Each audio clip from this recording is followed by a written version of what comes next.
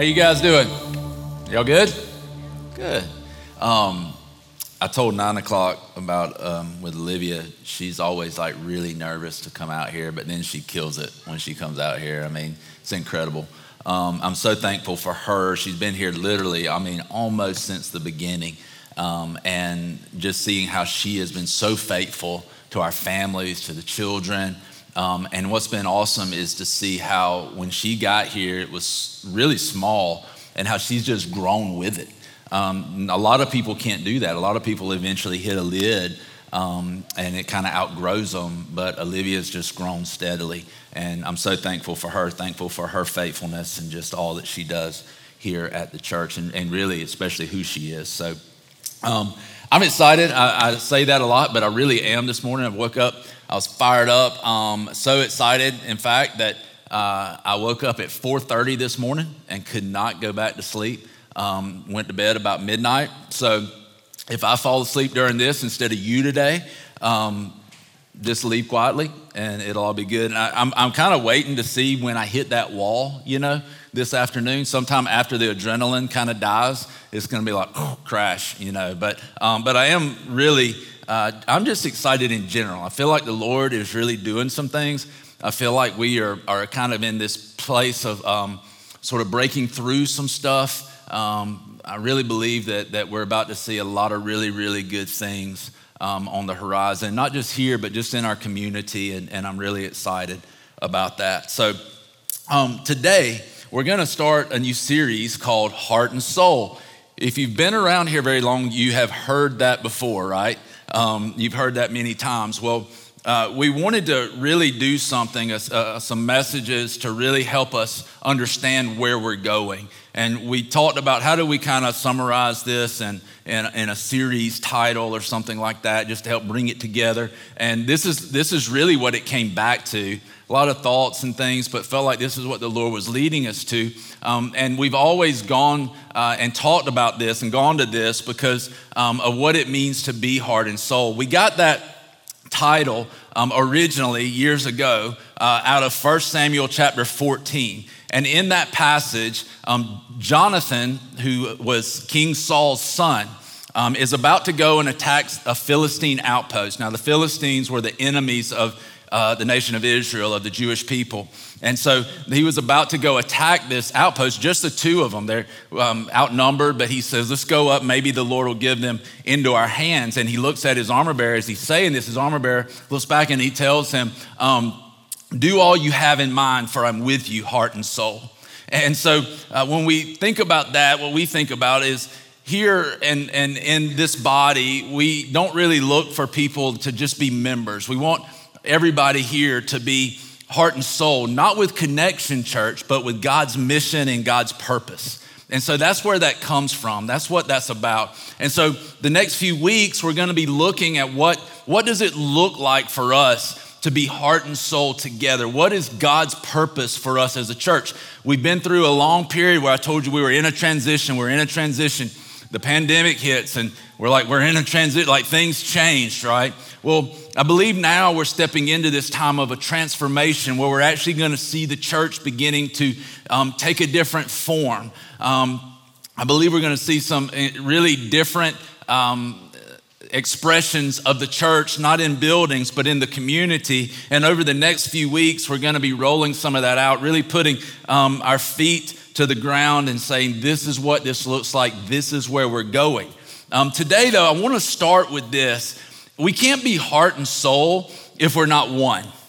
We can't be heart and soul if we're not together. And not just us in here, in the community, all believers, black, white, rich, poor, everybody, that we are together as one people, heart and soul together for the purposes of God. And so we're going to talk about that today and talk about how incredible it is that one, we get to draw near to God, but two, we get to live together through the power of the Holy Spirit, united around the gospel and striving for one mission, one purpose. And so we're going to do that today out of Hebrews chapter 10.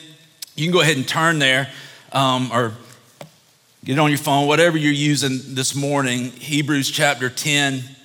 We're going to begin in verse 1. I want to pray for us, though, before we get into this. So, Father, thank you. Thank you, God, that we can come together this morning. God, we know that there's no name like the name of Jesus. We know that there's no love like the love of the Father. We know that there's no helper, there's no comforter, there's no greater power than the power of the Holy Spirit. And we thank you for that today. Thank you, God, that we can come near to you. We can draw near to you. God, thank you, Lord, that you even give us the ability through Jesus and through the power of the Holy Spirit to draw near to one another in all of our differences, to be on one mission, one purpose, God. And Lord, today I pray, Holy Spirit, that you would ignite that in our heart. Ignite in our heart a passion, not just for the gospel, but yes, for the gospel, for you, Lord, but also for each other. A desire to be together, to be one, Lord. Lord, we need you to do that because it doesn't always come easy and it doesn't always come natural. So Lord, we trust you in that. It's by faith, Lord, that we take hold of your purposes and promises, Lord. We pray it in the name of Jesus. Amen. Have you ever heard the phrase or the saying, two's company, three's a crowd? Anybody ever heard that? Have y'all experienced that before? I remember when I was young, I had two cousins. I'm an only child, so that explains a lot about me. Selfish, all that kind of stuff. So had two cousins when I was small, and we were kind of like brothers, really, really close. And when one of them would come over, it was all good, right? But when both of them came over, it was like fighting like cats and dogs. And so it was like two's okay, three's an issue. And as we look at this today, the crazy thing is that God says, listen, I don't want it to be three together. I'm talking about every person that's called by the name of Jesus who has put faith and trust in Jesus. I want you to be one. I want you to be together. I want you to be heart and soul. I want you to follow me together in my purposes and my plan. And that seems incredible. It seems awful hard to do that, but God is able to join us in that. We know this. We see it in the book of Acts where all of these people from different backgrounds and different places, different nations, they came together for one purpose. And so we see that this can happen, and I believe that God wants this to happen. I know this is his heart. As we look at God, we look at scripture and see what he has to tell us. And today, we're gonna talk about this through Hebrews chapter 10. And this is the thought I wanna begin with. This is the thought I want you to remember, that proximity is a privilege. Proximity is a privilege. Speaking about proximity meaning nearness. Speaking of privilege, obviously, it's really this special right or special access to something that not everyone has. So it's a privilege. So proximity is a privilege. And so let's read chapter 10, beginning in verse 1. We're going to read the first three verses, and then we're going to jump over to verse 11. We'll talk through this as we read it.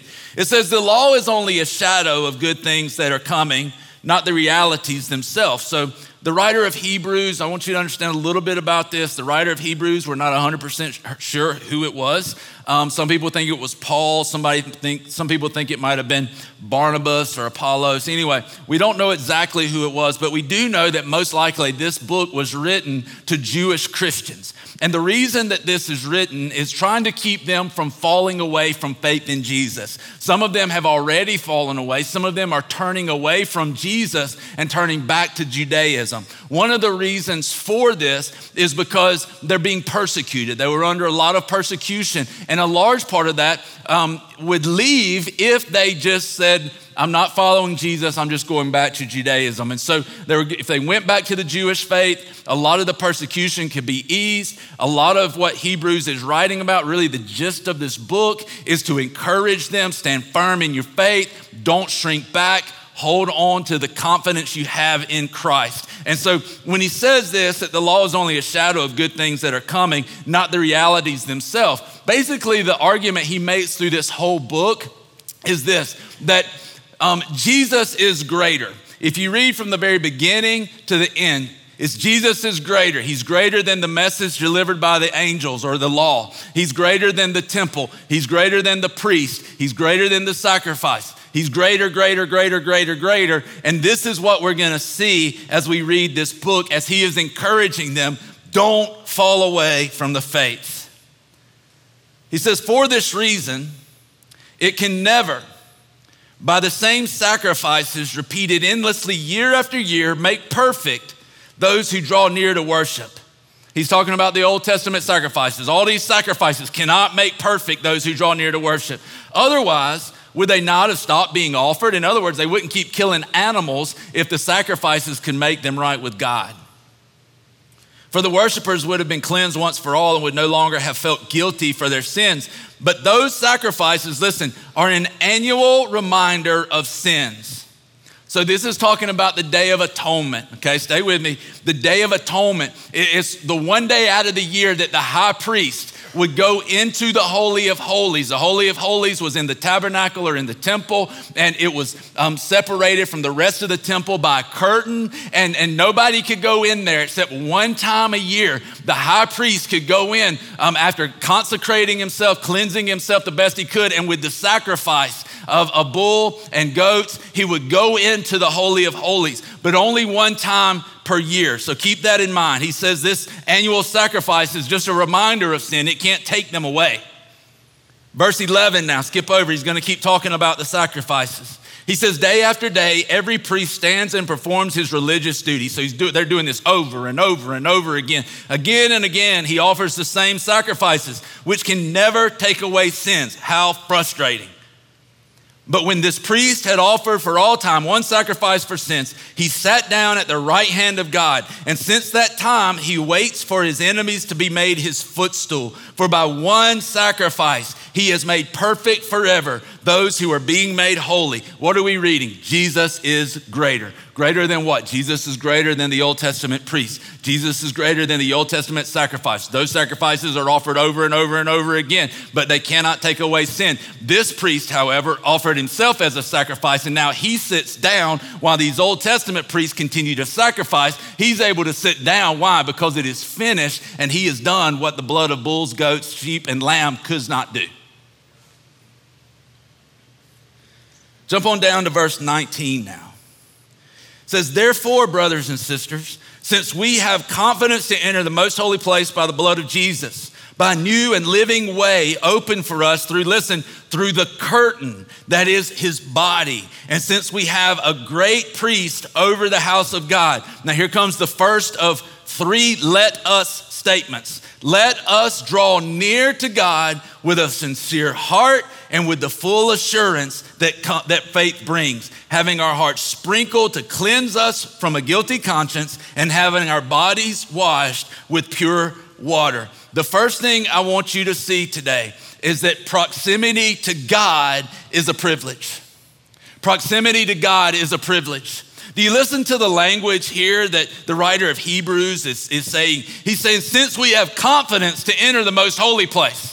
Where did I tell you the most holy place was? It was in the tabernacle. The tabernacle represented the presence of God with the people of Israel, but it was behind this curtain that only one person could go in one day out of the year, and this was sacrifices. He says, but we have confidence to enter the most holy place. And he tells us this, that it's by a new and living way. It's not through the old way. It's through a new and living way that we have been given, that's been opened for us through the curtain that is his body. So what is he talking about through the curtain that is his body? How's he telling us that we can have confidence to live in proximity to God? How is he telling us that, listen guys, this is an incredible privilege that we can come into the presence of God, that we can put ourselves in position consistently all the time. Whenever we want to draw near to God, he says, I'll draw near to you. How is it that we can do this? Listen, I want you to see this, because this is incredible. I want you to see what a privilege this is. Go to Exodus chapter 19. Exodus chapter 19. You can flip there. Now in Exodus chapter 19, the Israelites are at Mount Sinai, okay? And in this chapter is when the covenant with the Israelites. This agreement with the Israelites is given. And basically God tells them, if you keep my law, my rules, my commands, if you keep these things I'm about to give you, which is the 10 commandments, I will be your God, you'll be my people. They go, yes, we will do that.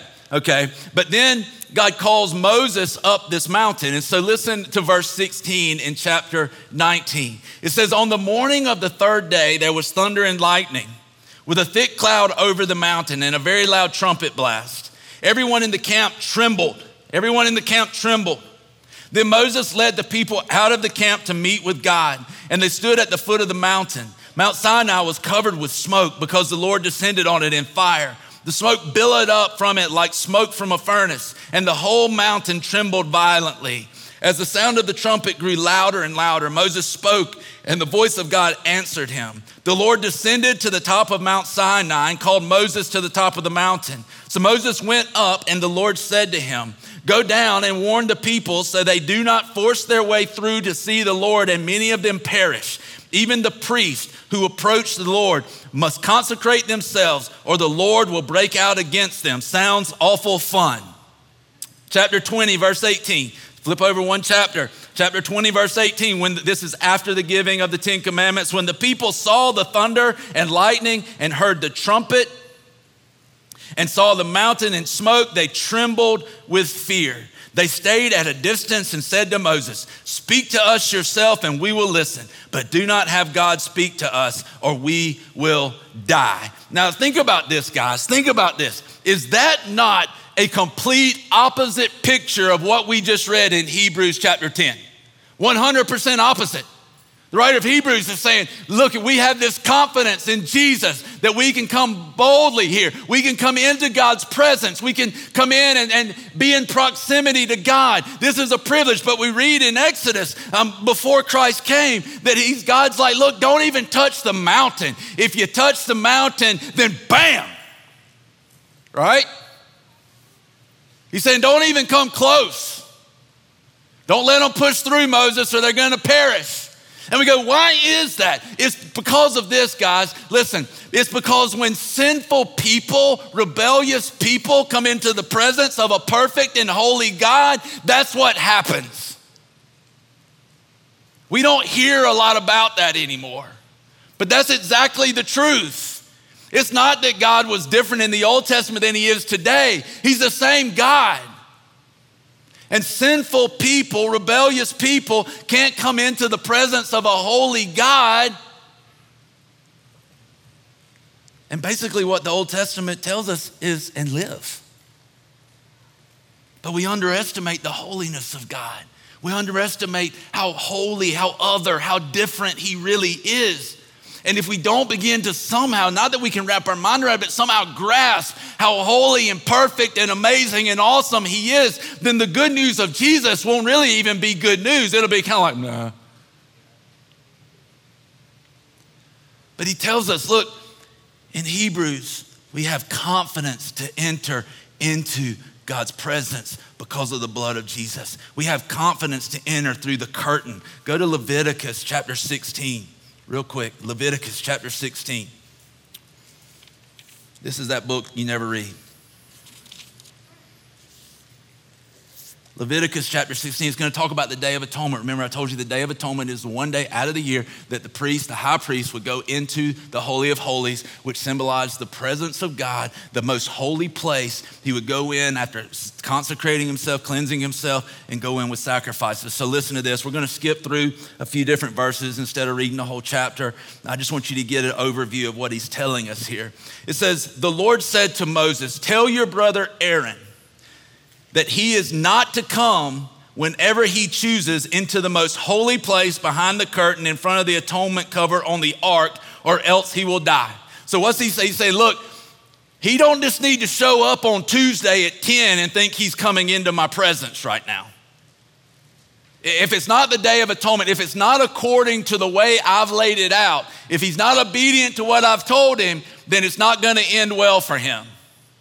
And so he says, don't come in here anytime. It's only on the Day of Atonement. Listen now to Verse 11, he's going to talk about the sacrifice. Aaron shall bring the bull for his own sin offering to make atonement for himself and his household. And he is to slaughter the bull for his own sin offering. And so now he's got to bring this bull in, and he's got to sacrifice this bull. And this sacrifice is to atone for or make, payment for the sin of Aaron and his own household. And so he's told to make this sacrifice. Then if you go down to verse 15, he says, he shall then slaughter the goat for the sin offering for the people and take its blood behind the curtain and do with it as he did with the bull's blood. And so now we see this, that now he sacrifices a goat. This sacrifice for the goat is now for the sin of all the people. And yet when we come over to Hebrews, he tells us this stuff could never take away our sin. What was it? It was a foreshadowing of what Jesus was ultimately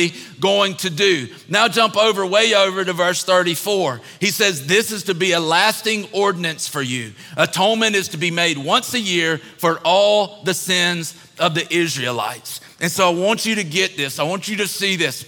That one time per year, this one man was able to come into the presence of God. This was not without bringing their own sacrifice. This was not without consecrating and cleansing themselves the best way they could. One time each year, he could come in. But then we read in Hebrews where it tells us that now we can enter with confidence. We can draw near to God. We have a privilege of being able to draw near to God as his people, and it happened through the body of Jesus, the curtain now that we enter into. And what we learn is this in scripture. The Bible tells us that when Jesus died on the cross, it's in the Gospels, when Jesus died on the cross, that when he breathed his last breath, when he spoke his last words and breathed his last breath and he died on the cross, the Bible tells us that this happened in the temple, that the temple was torn in two. This temple doesn't want to tear, but it was torn in two. What's he telling us? That Jesus, this final sacrifice, that through his blood, through the blood shed on the cross, through his body, the body that took our sin upon itself, the body that was punished for our sin, that he made a way so that we can confidently come into the presence of God. How incredible is it that God made a way for us to be able to come into his presence, to live in his presence, to not just walk into a building and come into his presence, but that he sent his presence to live in us. That now he's made a way for us to live with him all the time. So proximity to God is a privilege that Jesus bought for us. He made for us the final sacrifice once and for all. He goes on, verse 23, the second let us statement. Let us hold unswervingly to the hope we profess, for he who promised is faithful. All right, we're going to hold on to that one, come back to that one in just a second. But listen to verse 24. And let us consider how we may spur one another on toward love and good deeds, not giving up meeting together, as some are in the habit of doing, but encouraging one another, and all the more as you see the day approaching. The second thing I want you to see is this, is that proximity to one another is a privilege. We ought to know that more now than we've ever known that, right? That proximity to one another is a privilege when you're all supposed to be sitting 6 feet apart. Some of y'all aren't. But we're supposed to be social distancing. We know now that this is a greater privilege than what we used to think it was. We could walk in Lowe's or the dollar store and think we're not going to lose our life, right? And so proximity to one another is a privilege. But even with God, it's an even greater privilege. We should realize this because now we all are the children of God. We have a greater purpose. We together are now a new community. And I want you to see this, that proximity to God and the hope we share are what changes our meetings, or should change our meetings from ordinary to extraordinary. They should change our meetings from ordinary to extraordinary. Look at verse 23. Let us hold unswervingly to the hope we profess, because he who promised is faithful. He says, let us hold. Let us, the hope we possess. And so when we come in to worship, or we go to our small group, or we go to our Bible study, or we go to our Sunday school, we're coming into this place where we all have this proximity with God. We all have the Holy Spirit living in us, and we come together and we share this hope. And this hope we have in Jesus is bigger than all our petty problems that separate. It's bigger than all our fine lines of theology. And we come together and we begin to celebrate together that we have proximity to God, that we have been bound together by the Holy Spirit, that we all have one purpose, moving in this life together, and that we now have been commissioned, called, and empowered to change the world, to see it transformed, to see it redeemed, to see God's glory become known throughout the earth. And He's called us to this together. That proximity to God is a privilege. Proximity with each other is a privilege. When we come in and we're able to come together and we share this hope and we share this one message and we come together, and even when we're facing a pandemic, even when we're facing social injustice, even when we're facing riots, even when we're facing all this upheaval throughout the world, we come together, and this is what we know. Together we have an incredible hope. Now, I want you to hear something this morning, and I don't want you to take this the wrong way. I don't want you, as soon as I say it, just go, and not listen, because I want to explain what I'm going to tell you. One of the things that concerns me is what is going to happen to people because of the pandemic in their faith. And I want to say this and then explain it. But we need to understand, guys, that there's no such thing as an online church. There's no such thing as an online church. Now, let me explain that. Don't cut it off yet because you're at home watching.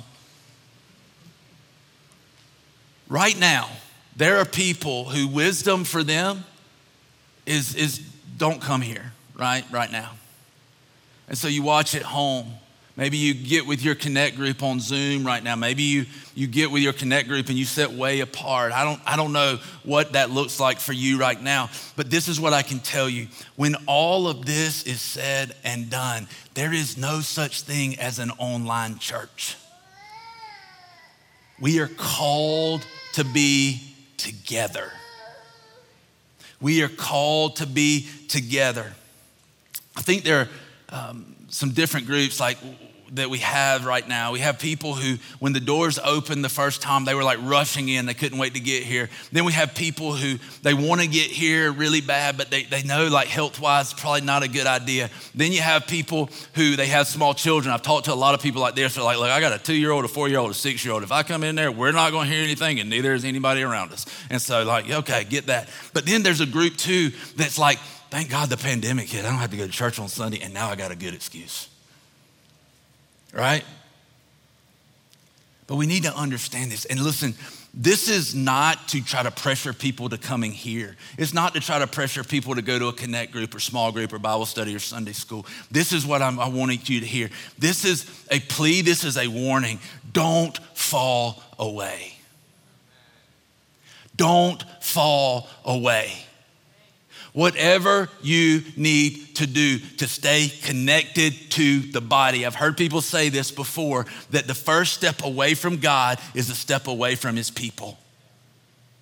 And we need to see this and understand this, that this is a privilege that we get to be together and celebrate together. And we need to have this realization and recognition of this incredible privilege we have to come and get in a position to spend time with God. We need to have this recognition of how incredible it is that we can gather and celebrate the same truth of the gospel and not lose sight of that. Because here's a question. Will our love for Jesus and each other remain when the pandemic is gone? Because it will end. The only problem with thinking that there is such thing as a social distance church or an online church or whatever you want to call it is the Bible. The word for church in the Bible is ecclesia. It's literally an assembly, a gathering, a company of people. And so it speaks not just of a gathering of Christians. The word was more of a general term for people that gather really for any purpose. But we know that we're gathered, we assemble, we gather. We're a company of people gathered in the name of Jesus. And so we need to see this. And here's an example of why this matters. Think about this. If you're in the hospital, and not right now because we know nobody can go visit people really in the hospital right now. But if you're in the hospital back in the days when people could go in the hospital and see people, and you're there and you're sick, then somebody, your best friend maybe texts you and says, hey, I'm praying for you, love you, I'm thinking about you a lot. That means something, right? I mean, that's cool. And if you're a younger generation, it probably means more than the older generation because the older generation is just like, why can't they pick up the phone and call me, right? But then if somebody calls you and you hear their voice and they begin to talk to you, they begin to speak, and you begin to have a conversation, that means even more than the text, right? You get to hear their voice. There's something about hearing somebody's voice when you're in a situation that means something to you, but it means even more if they're sitting in the room with you, if they're present, if they can touch you, if you can reach out and touch them, if you can hold their hand, and you know that they're there with you in that situation, it means even more. Think about this situation. Do you think it means any more? It's like say a soldier's overseas and he does a FaceTime or a Zoom or whatever with his wife and children. Do you think it means any more to him and his family if he's looking at it on a screen or if he's there in person? Absolutely. Why? Because there's something about being present. There's something about being able to touch someone. There's something about being in the same room together. There is power in that. So we need to understand this, guys. This is really, really important. It's important because it's God's heart that we would be one, that we would be together. Go and look through the book of Acts. When you look at the book of Acts, this is what you'll see. You will see that the unity and love of the church as they were together was the greatest evangelical tool in the Bible. It was the greatest proclamation of the gospel because when they were together, it was a demonstration of who Jesus is, and it was also them declaring who Jesus is. And if you look at it, the Lord was just adding to their number. They were a tangible representation of that. This is important. I want to give you real quick some truths about proximity. Some truths about proximity. The first one is this: there's no influence without proximity. One of our elders, Eric Gatto, shared this a while back and it stuck with me, that there's no influence without proximity. When we get around each other, what does that look like? The Bible tells us in Hebrews 10 that when we come together, we encourage one another. We spur one another on toward love and good deeds, not giving up on coming together, but encouraging one another. He says, keep pushing forward, keep pressing forward. There's great power, there's great influence that comes when we're together and we can encourage one another. And we need to see this. There's also encouragement and strength that we draw from coming into the presence of God. When we strengthen ourselves in the Lord and we're encouraged by God. Second one is this, that there's power in proximity. There's great power in proximity to God. There's great power in proximity to people. If you go and you read Psalm 133, it tells us that when the brothers, when people dwell in unity, it says in that passage, it says that there the Lord commands a blessing. It's a blessing, his power, the presence of God. Why? Because that's his heart. That's what he desires. We see this, that when we gather, we know this is his heart from John 17 when Jesus prays for unity. If you go and look at Acts, the book of Acts is full of how the power of God worked through their unity, through their togetherness. There's great power in proximity to God and each other. The next one is this, that there's a cost to rejecting God's offer of proximity. There is a cost to this. Look at verse 26 of Hebrews 10. He says, if we deliberately keep on sinning after we have received the knowledge of the truth, no sacrifice for sins is left, but only a fearful expectation of judgment and of raging fire that will consume the enemies of God. And what he's talking about here is not the occasional slip up, the occasional mess up. He's saying, listen, what you need to understand is if you continually rebel and continue to reject God and you reject this opportunity, this offer of proximity through Jesus, he's saying there's no other way. He's saying there's no other way. See, we need to understand sin's not just an act, it's a direction. Sin is a direction away from God. And he's saying if you continue to do this, listen, you need to understand that there's no other way to get there. There's no other way behind there. And see, this is what he's telling them. He's saying if you desert the faith now, then here's the reality. You're going to spend eternity on the wrong side of the curtain. And this is not for him to be like preaching a hellfire and brimstone message. This is him pleading with them, don't fall away.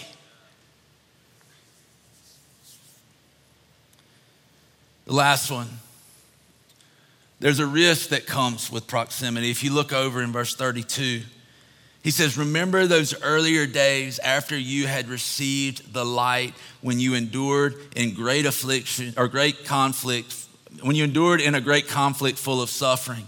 Sometimes you were publicly exposed to insult and persecution. At other times you stood side by side with those who were so treated. You suffered along with those in prison and joyfully accepted the confiscation of your property because you knew that you yourselves had better and lasting possessions. So do not throw away your confidence. It will be richly rewarded. You need to persevere so that when you have done the will of God, you will receive what he has promised. See, there's risk involved. When you look at this, we see the people here and the struggle, the thing they're wrestling with is, do we abandon Jesus and make it easier on ourselves? It was risky. He says, look, some of you have gone through imprisonment. Some of you have gone through public disgrace. You've gone through all these things, but remember those days. Remember the joy.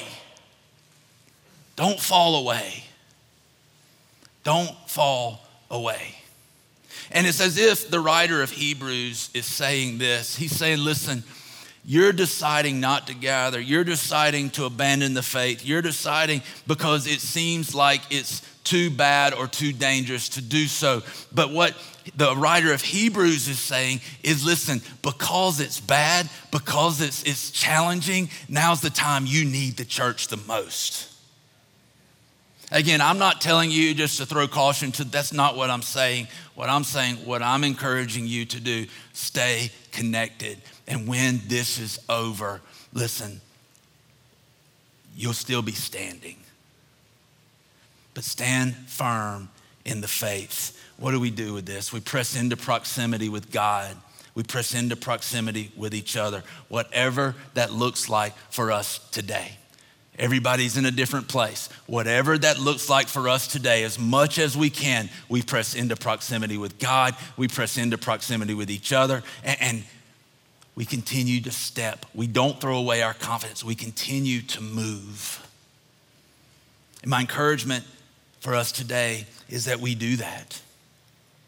That we don't take for granted the privilege, that we don't take for granted the opportunity. We don't take for granted what we're able to do together. We don't take for granted that we're called to be a part of this mission together. We don't take those things for granted, and we continue to press into proximity with God and each other. We come to this greater realization of oneness, and I believe this with all my heart, that when we do this and we continue to press and we don't back away from what the enemy throws at us, we will see incredible transformation, not in this room, but in our community and in the world.